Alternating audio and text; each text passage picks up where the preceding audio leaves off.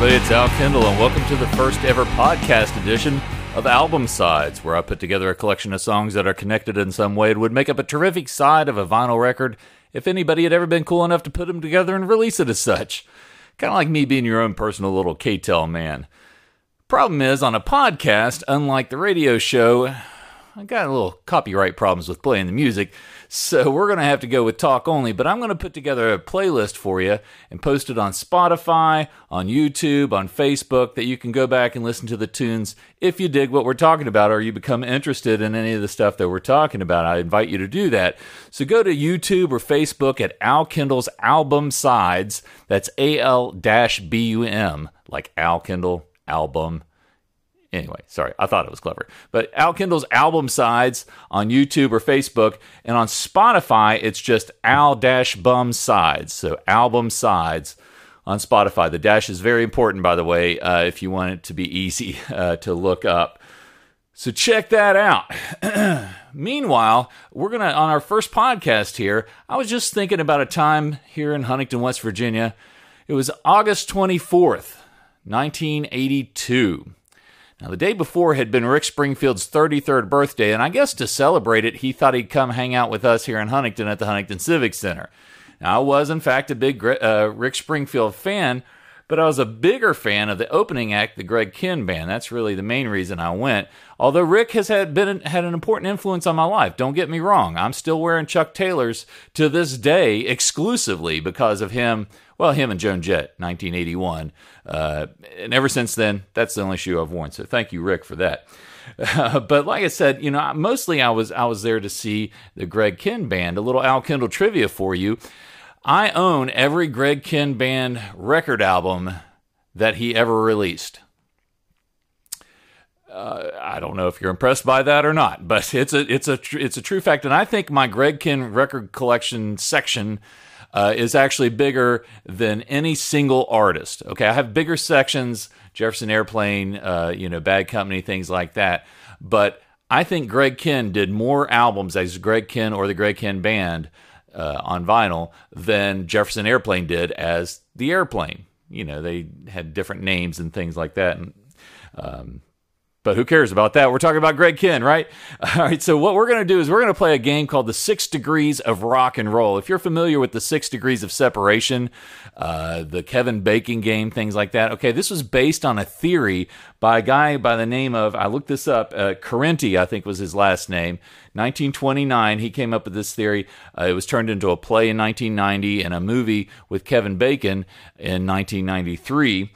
And the theory, of course, is that any two people are connected by acquaintances in 6 moves or less, in 6 connections or less. In other words, I know somebody who knows somebody who knows somebody who knows somebody who knows somebody who knows you.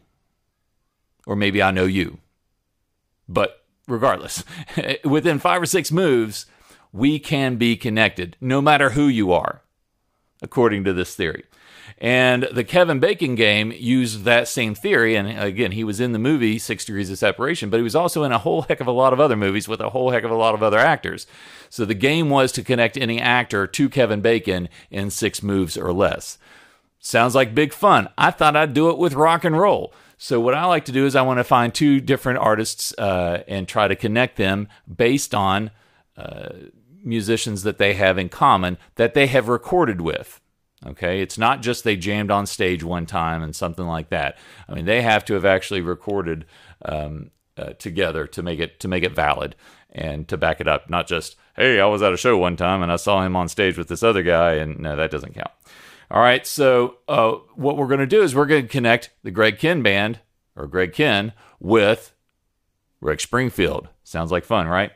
So let's get into it. There's going to be a lot of trivia here. I'm going to mention some songs. You'll want to go back and listen to them if you want to. Now, Greg Kihn was born in Baltimore, Maryland, but he moved out to San Francisco when he was about 25 and signed to Berserkly Records in Berkeley, California. This is the same label that had the great Jonathan Richman and the Modern Lovers, who did Roadrunner, which was covered by the Sex Pistols. And Jonathan, you might remember from There's Something About Mary. He was that kind of troubadour singer throughout the movie who kind of narrated things for you.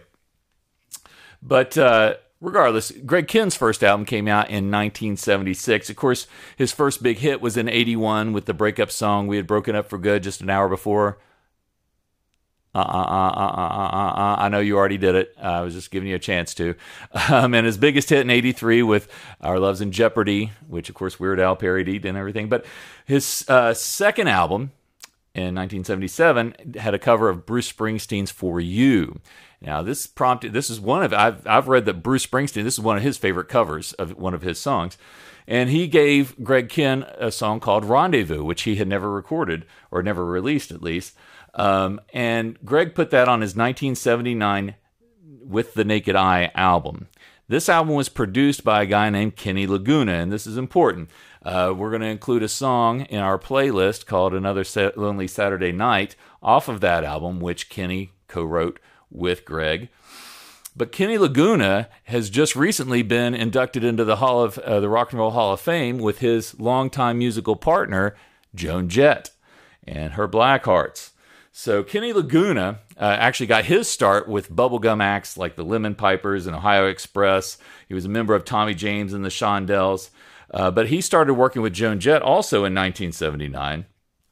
And went on to produce I Want Candy for Bow Wow Wow and some other stuff. But worked a lot with Joan Jett. On her 1981 album, I Love Rock and Roll, the big breakthrough, she actually does a song called Be Straight, which is written by Joan Jett, Kenny Laguna, and Greg Kihn. So here's our first connection. We've got Greg and Kenny also working with Joan Jett. Now, the drummer on Be Straight, it's got a great beat to it. It's kind of got that Bo Diddley thing going on, was a guy named Lee Crystal, the original Blackhearts drummer, or at least, on any album, the first 3 Blackhearts albums, if I put it that way. Anyway, but before that, he was actually playing with Syl Sylvain of the New York Dolls.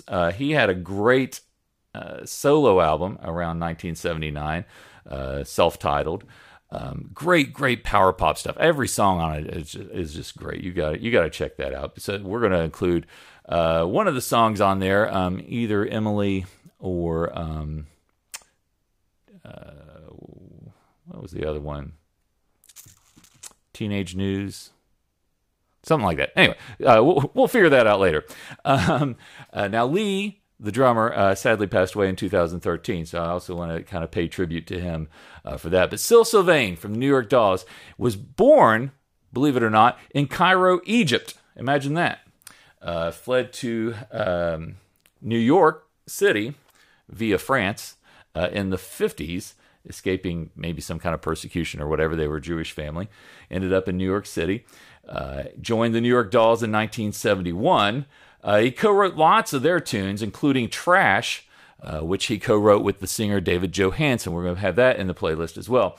It was produced by Todd Rundgren, and it was a double A-side with the song Personality Crisis. Those are Trash and Personality Crisis, probably their 2 most recognizable songs. But he continued, even after the breakup of the New York Dolls, he continued to work with singer David Johansen as his guitarist in his solo band, and they were still co-writing songs together and things like that before he went solo. So we're going to also include a song off of David Johansen's album, a song called Funky But Chic, but we're going to do the live version, okay? So Syl's not on this, but he did co-write it. He was on the studio version, but the cool thing about the live version is it's got this amazing keyboard player named Charlie Giordano, who is now, I believe, still with Bruce Springsteen and the E Street Band. However, at the time that the live recording was done in 1981, I'm going to say, the David Johansen Group was on the road opening for Pat Benatar.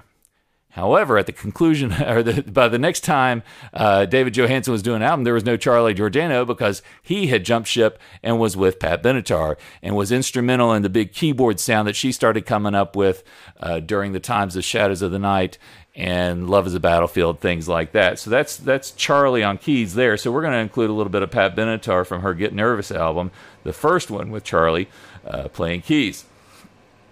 Now, trying to think. Back to 79. We keep going back to 1979, right?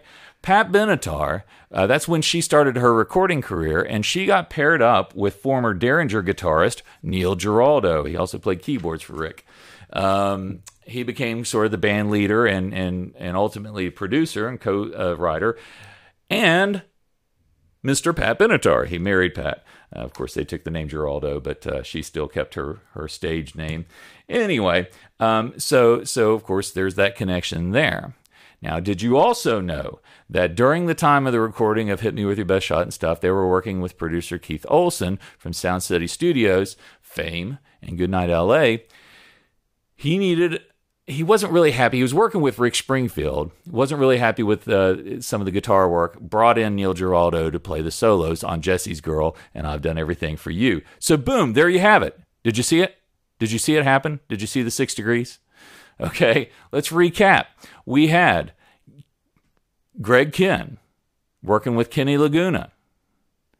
Kenny Laguna and Greg Kihn working with Joan Jett, whose drummer Lee Crystal was playing with Syl Sylvain of the New York Dolls, whose singer David Johansen used Charlie Giordano on keys before he went to Pat Benatar, whose husband, guitarist Neil Giraldo, played on Jesse's Girl. And of course, we'll have Jesse's Girl on the playlist. So that's how you do the 6 degrees of rock and roll. And what I want to ask you to do is I want you to challenge me. I mean, it's really hard for me to come up with 2 artists I want to put together. Now, try to keep it in the rock and roll vein somehow. You start throwing rap artists and country artists at me. I'll give it a shot, but it's not as doable, and it doesn't make up such a really cool playlist, right? You start playing Pat Benatar and Rick Springfield and freaking Syl Sylvain and stuff like that. That stuff sounds really good together. A lot of good power pop on that. So please be sure to check that out. But I want you to contact me at Album Sides. Let me know what 2 artists you want to hear me connect for a future episode. So you can email me at albumsides@yahoo.com. Now, you don't need the dash in the email. Just albumsides@yahoo.com. You can message me on Facebook at Al Kendall's Album Sides. Yeah, I guess that's about it. I'm sure you can post stuff on YouTube, but I got to tell you, that's not the best way to get a hold of me. So get a hold of me. Let me know what you want to connect. And on the next podcast, we're going to probably play some kind of different game or look at some different type of trivia. Some of the other episodes we have, like for instance, a family album. We'll take apart a band like Crosby, Stills, Nash and Young, and we'll check out all the different bands that they played with before they were together and after they were together, and all the different combinations. It's a lot of fun. Better Know a Band, where we take just each individual artist and really dig deep into their the things that they've done, both individually and with bands. A lot of great stuff, a lot of great trivia, a lot of great music. Please check out the playlists and let me know what you think. Thank you for joining me, Al Kendall, here on Album Sides, the first ever podcast.